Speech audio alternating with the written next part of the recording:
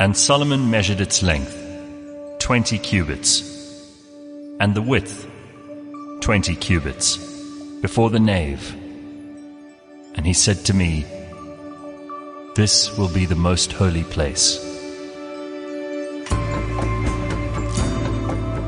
And so it was that King Solomon, the wisest man who ever lived, came to build the most holy building in all of architecture. A building so full of mystery that Isaac Newton studied it obsessively. A building the Freemasons based their entire creed around. The most sacred site for the oldest of monotheistic religions. And according to the ancient Israelites, the very dwelling place of God. Well, this is Season 4, Episode 1 of Blind History, which is brought to you by Taylor Blinds and Shutters, my co-host, as ever, the history nerd like me, Anthony Mederer. It's so good to start a brand new season, Anton. We've had lots of people complaining that they had to wait between seasons, including our biggest 8-year-old fan, who's someone called Max, who sent me an email just the other day and a video to say these are his suggestions of what he wants to hear in the next season. So we've got all our work ahead of us. Gareth, I'm also very, very excited. I was itching to start Season 4. And you know, when you talk about one of our biggest supporters, it's very, very exciting. It's, 8 years old and listening to it and also giving us direction. I think that's what drives us. No, it's amazing. So it's really the reason we've decided to do a 4th season is because there's so much history we haven't done yet. And there's lots of exciting stuff. We've actually decided on a few of the people that we want to cover in this season. But of course, if you have suggestions, you can always get hold of us and let us know who you'd like to hear about. So today we're talking about ancient Israel, which is a massive category of personalities and of periods in that part of the world, the Levant. Obviously, there are 3 sources for ancient Israel and its history. And the one is obviously the Bible, the Hebrew Bible. The other is archaeology, which is increasingly becoming important because we can't verify much of what is in the Bible. And then there are non-biblical sources too. The Romans kept pretty good records. The Egyptians kept decent records. But in those periods where those kingdoms and empires were in decline, they neglected to keep good records. And those are precisely the times where characters like King David and King Solomon came to be. The first mention I could find of the word Israel comes from a tablet that was crafted by the courtiers of Pharaoh Merneptah in Egypt, and he mentions laying waste to Israel. And that's really the first mention of it. Of course, it wasn't a kingdom at that stage, but it was a collection of tribes. And I don't know about you, Ant, but you told me about a book, which I'm looking at right now, by Simon Sebag Montefiore. He's a great historian, called Jerusalem. This thing absorbed me completely. Yeah, me too. It's incredible. And it starts right at the very, very beginning. I mean, it's 3,000 years ago and even some more. And it's always very difficult to know what's myth and what is truth because it's just such a long time ago. Well, according to the earliest sources, and some of these are biblical, the original city of Zion, long before it became the city of David and then Jerusalem, was basically the hill of Mount Moriah, where Abraham was ordered by God to sacrifice his eldest son. And that was supposedly the first time that mountain in the middle of an otherwise unremarkable part of the world became the holiest site on earth. From there on, obviously, a lot of it, as you say, is shadowy and mythological. But there is reasonable evidence to show that area was already inhabited 5,000 years before Christ. Yeah, 100%. There was a mention, Gareth, you could correct me if I'm wrong, about even Adam and Eve being around that area. When they worshipped later on, they would say this is the place of Abraham and Adam and Eve. Wow. Look, what we do know for sure is that the first time Jerusalem became important was really during the reign of King David. And just before that, it had been a place that was more or less inhabited by people called Canaanites, the land of Canaan, which was promised to the Jews upon their exodus from Egypt under Moses. Moses never actually went into the promised land. He had to look at it from Mount Nebo. And that, again, you've got to give us a little bit of a break here when it comes to what's mythology and what's history, because there are things being discovered all the time which back up some of the stories in the Bible. And there are also things which obviously do no service to those things. But David was supposedly a shepherd and later a warrior of some renown. He certainly had musical talents, so he was a remarkable kid. His father was a man called Jesse. And the prophet Samuel was directed by the people of the tribes of what was then Israel to look for a leader. They needed a king. He chose a guy called Saul, who was a warrior. And Saul was good at conquering, but not much else. And he also had probably some kind of mental illness, or certainly a mean streak. And Samuel kept looking, and he found the one son of Jesse, this kid called David, and saw that he had remarkable talents. And he looked, according to Samuel, to be godly. And what we know about him is that he defeated this giant called Goliath at a massive battle. Goliath was a Philistine, and that word has come to mean people who are uncultured and people who have no sophistication in modern parlance. But apparently this was a battle that was won because we know that there is evidence that Israel at that stage had started to conquer some small areas in that part of what is Palestine today. Yeah, just a little bit of an interesting thing about the name the Philistine. It does talk about, just uncultured, etc. But it just so happened that the Philistines were a lot more cultured than the sheep boys from the top of the hill. So it was quite ironic. Yeah, and they were better warriors. Yeah, correct. So it's quite ironic that it came out like that.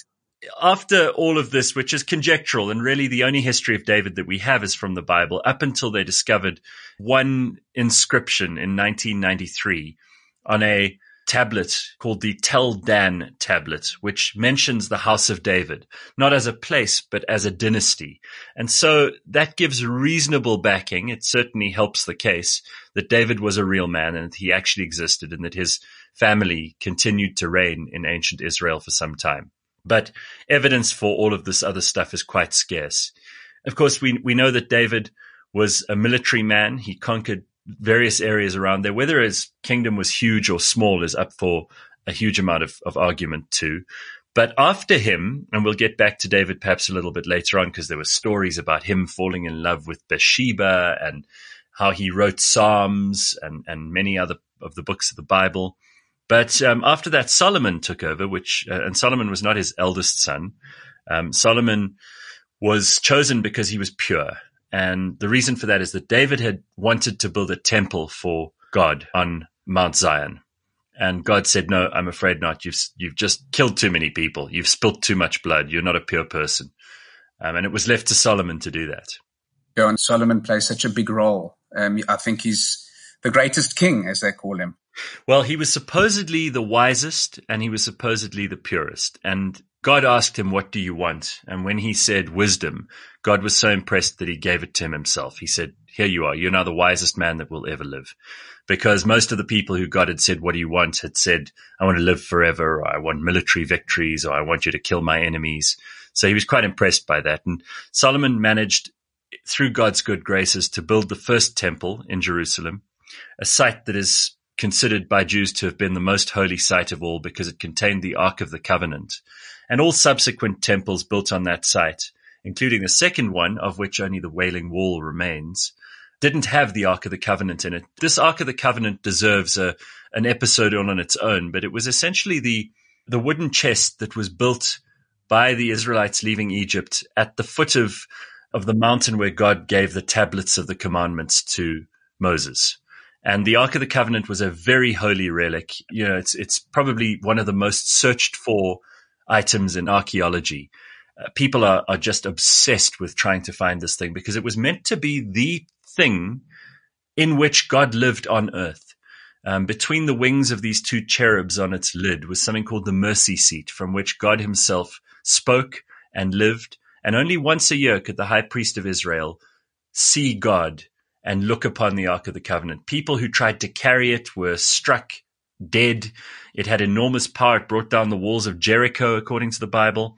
But either way, the search for this incredible artifact continues to this day. It's one of the most mysterious things in the world. And more than likely, Gareth, it's been destroyed, or it's so difficult to say because there was Jerusalem was flattened so many times. And it's such a tumultuous history it's so very difficult to figure out what actually happened to it. Well, it was supposed to contain the 2 tablets and then Aaron's rod and a pot of manna, which was the stuff that God let fall from heaven to feed the people in the desert.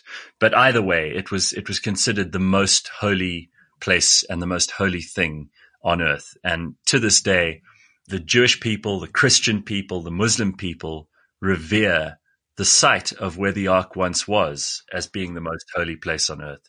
So it's quite incredible. And obviously Jerusalem, as you say, was flattened. First of all, it was besieged by the Assyrians in 705 BC. And by the way, under Solomon, the kingdom had split into a north and south kingdom. Israel was actually the northern kingdom, and Judah, where Jerusalem is, was the southern kingdom. And they fought over taxes and labor and ordinary stuff. But by the time the Assyrians besieged the place in 705 BC, it was really quite a weak state. They say again, because of the presence of the ark, the Assyrians failed to take Jerusalem. That doesn't seem to have gotten in the way of Nebuchadnezzar of Babylon. In 587 BC, he ended the kingdom and he took the people of Judah into slavery and took them off to Babylon, which famously, the story of Daniel in the Bible comes from there and all the rest. That was also the moment at which the ark stopped being mentioned in any way, shape or form. But Gareth, if I just go back to the 3 kings, Saul, obviously the first king of Israel, because prior to that it was judges, and obviously this, in the biblical sense, they wanted to appoint a king on earth. So this made God very cross. And we know about Saul, and he was bipolar. You mentioned a little bit earlier. So he had a few challenges. I've got to say also, if Saul is bipolar, it's worth saying that God at this point was a very cross God. Very. I mean, it was scary. He had no patience whatsoever.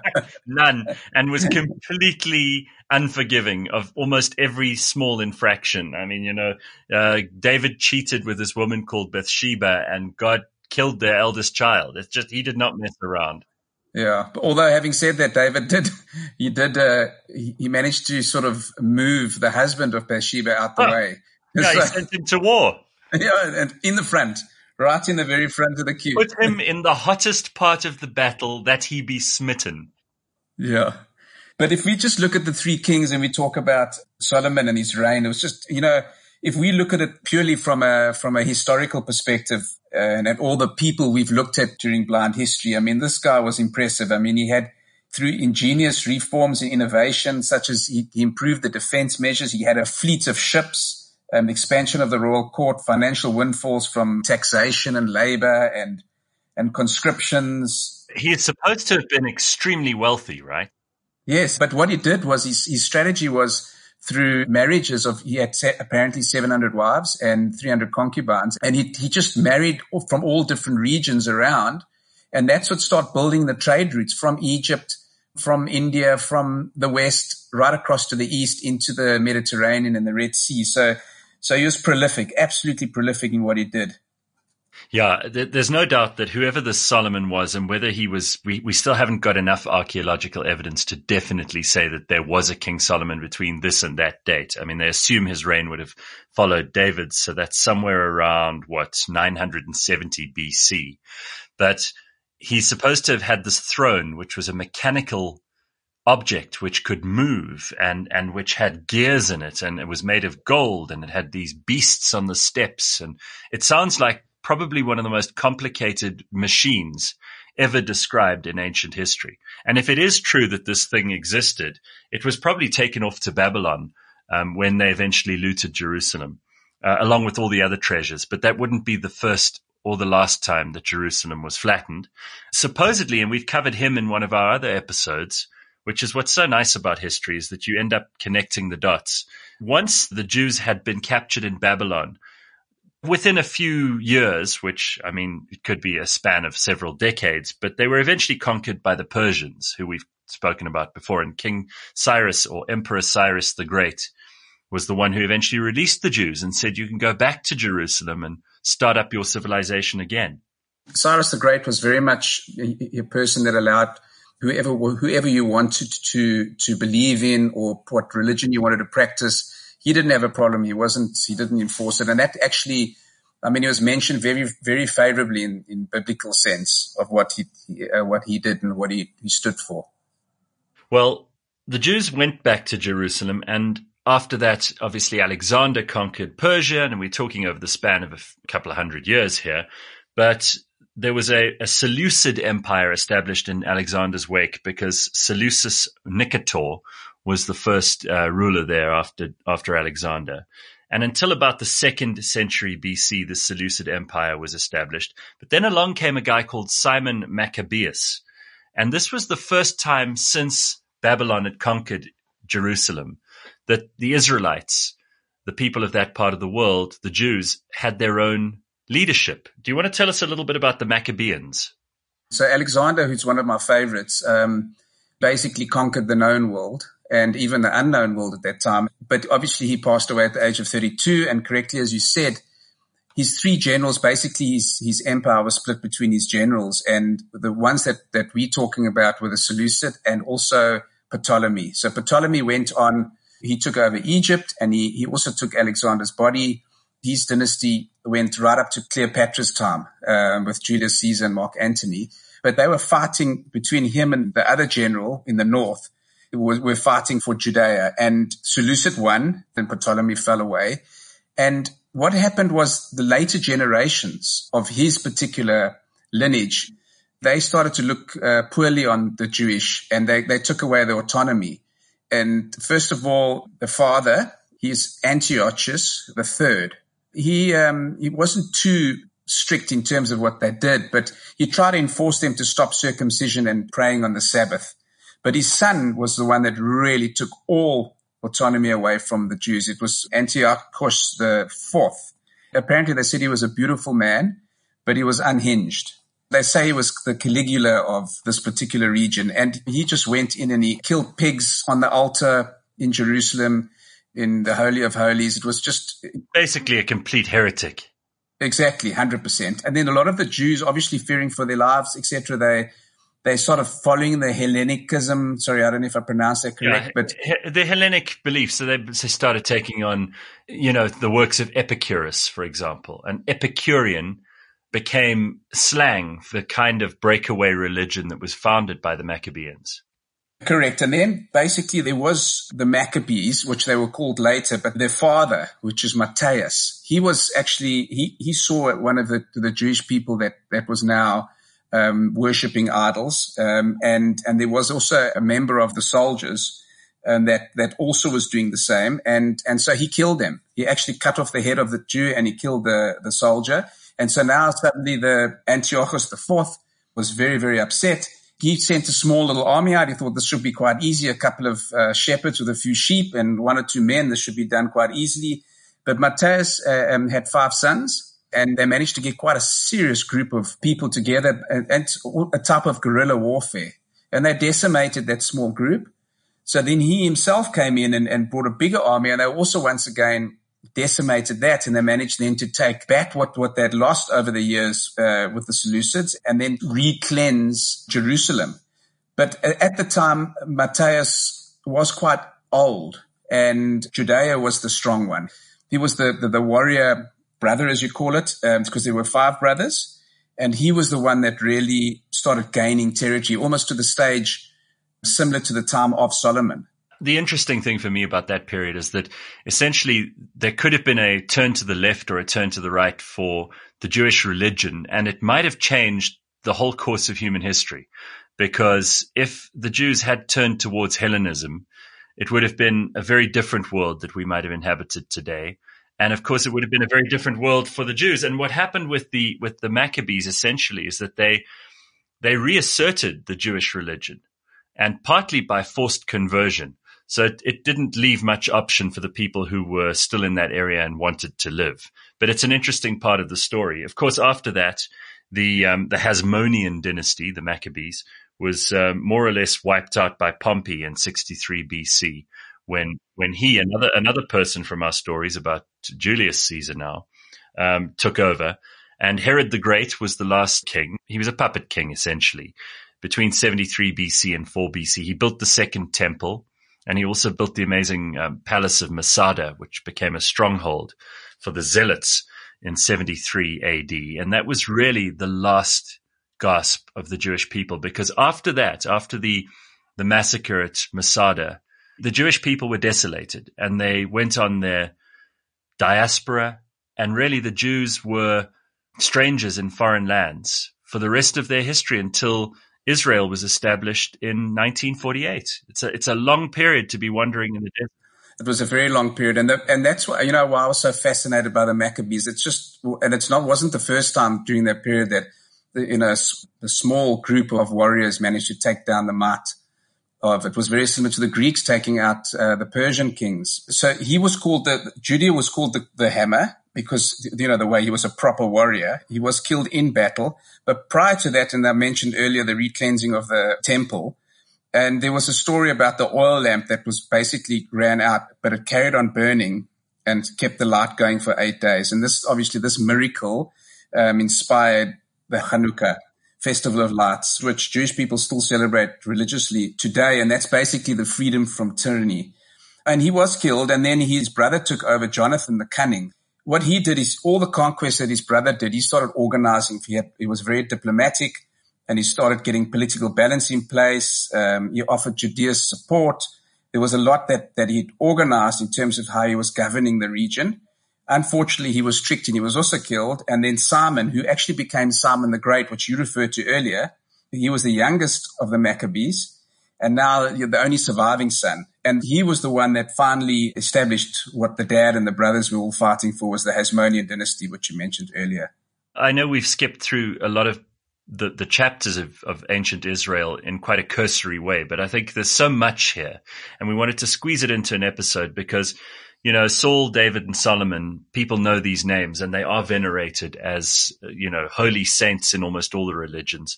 But the fact that the story of the Jewish people in Israel is just so deep and so soulful and so connected to not only the geography of that area and the religion of that area and the fact that many battles were waged and great stories have come from it. But essentially, this is stuff that everybody learns in Bible study. It's stuff that is a central tenet of all three of the major monotheisms. And there isn't a person in the Western world who doesn't know about King David or King Solomon's wisdom or any of that stuff. It's really a beautiful story, if nothing else. And we are finding more and more evidence by the day that a lot of these stories turn out to actually have been historical fact. That's what's very exciting for me. But there was a fourth as well of the monotheism. It was the Rastafarian, the Queen of Sheba, which they believe is from modern Yemen, came to visit Solomon's kingdom, and she brought gold with, etc., etc. And I think there is a story, it could be a myth, whatever it is, that they had an intimate relationship and they had a child, and that child later on, Haile Selassie, was a descendant from that relationship that the Queen of Sheba and King Solomon had. And by the way, Ant, one of the things that makes Ethiopia interesting, and we'll cover that in a future episode, is that at Aksum in Ethiopia is a church which the Christian Coptic Church believes to contain, at very least, the actual Ark, and at most a replica of the Ark of the Covenant. But it's so amazing that this is the story of the Jewish people and their trials and tribulations over thousands of years that we've tried to digest into just one short episode. And it's interesting that Cassius Dio says at the end, at Masada, 580,000 Jewish men were slaughtered by the Romans. That really was a death knell for the Jewish people. Their story is just an incredible story. I mean, you shed tears. You have such incredible highs. David and Solomon, the Golden Age. Of course, we've left Jesus out of this because it was in ancient Israel that Jesus was born, and supposedly that this was a man of history, and there are some records that are cropping up here and there to substantiate things that are in the Bible, but that this man was born in Jerusalem, in the kingdom of David, that he was a descendant of King David, and that he was the founder of the world's biggest religion. You're right. He was born in Bethlehem, where David was also born. Yeah, died in Jerusalem. Correct, yeah, died in Jerusalem. So, and funny enough, then I believe David also died in Jerusalem, but I'm not 100% sure of that. But yes, so he was descendant of David. So it has a link right through. Very, very interesting period of history. I'm delighted we've covered it, and I hope you're ready for more in season 4.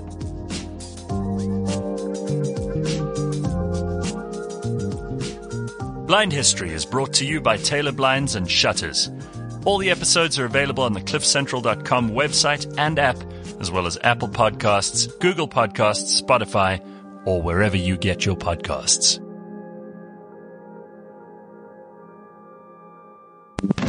The Philistines came from an area or a town called Gath, and that's where the word Git comes from. So they got a bit of a rough break.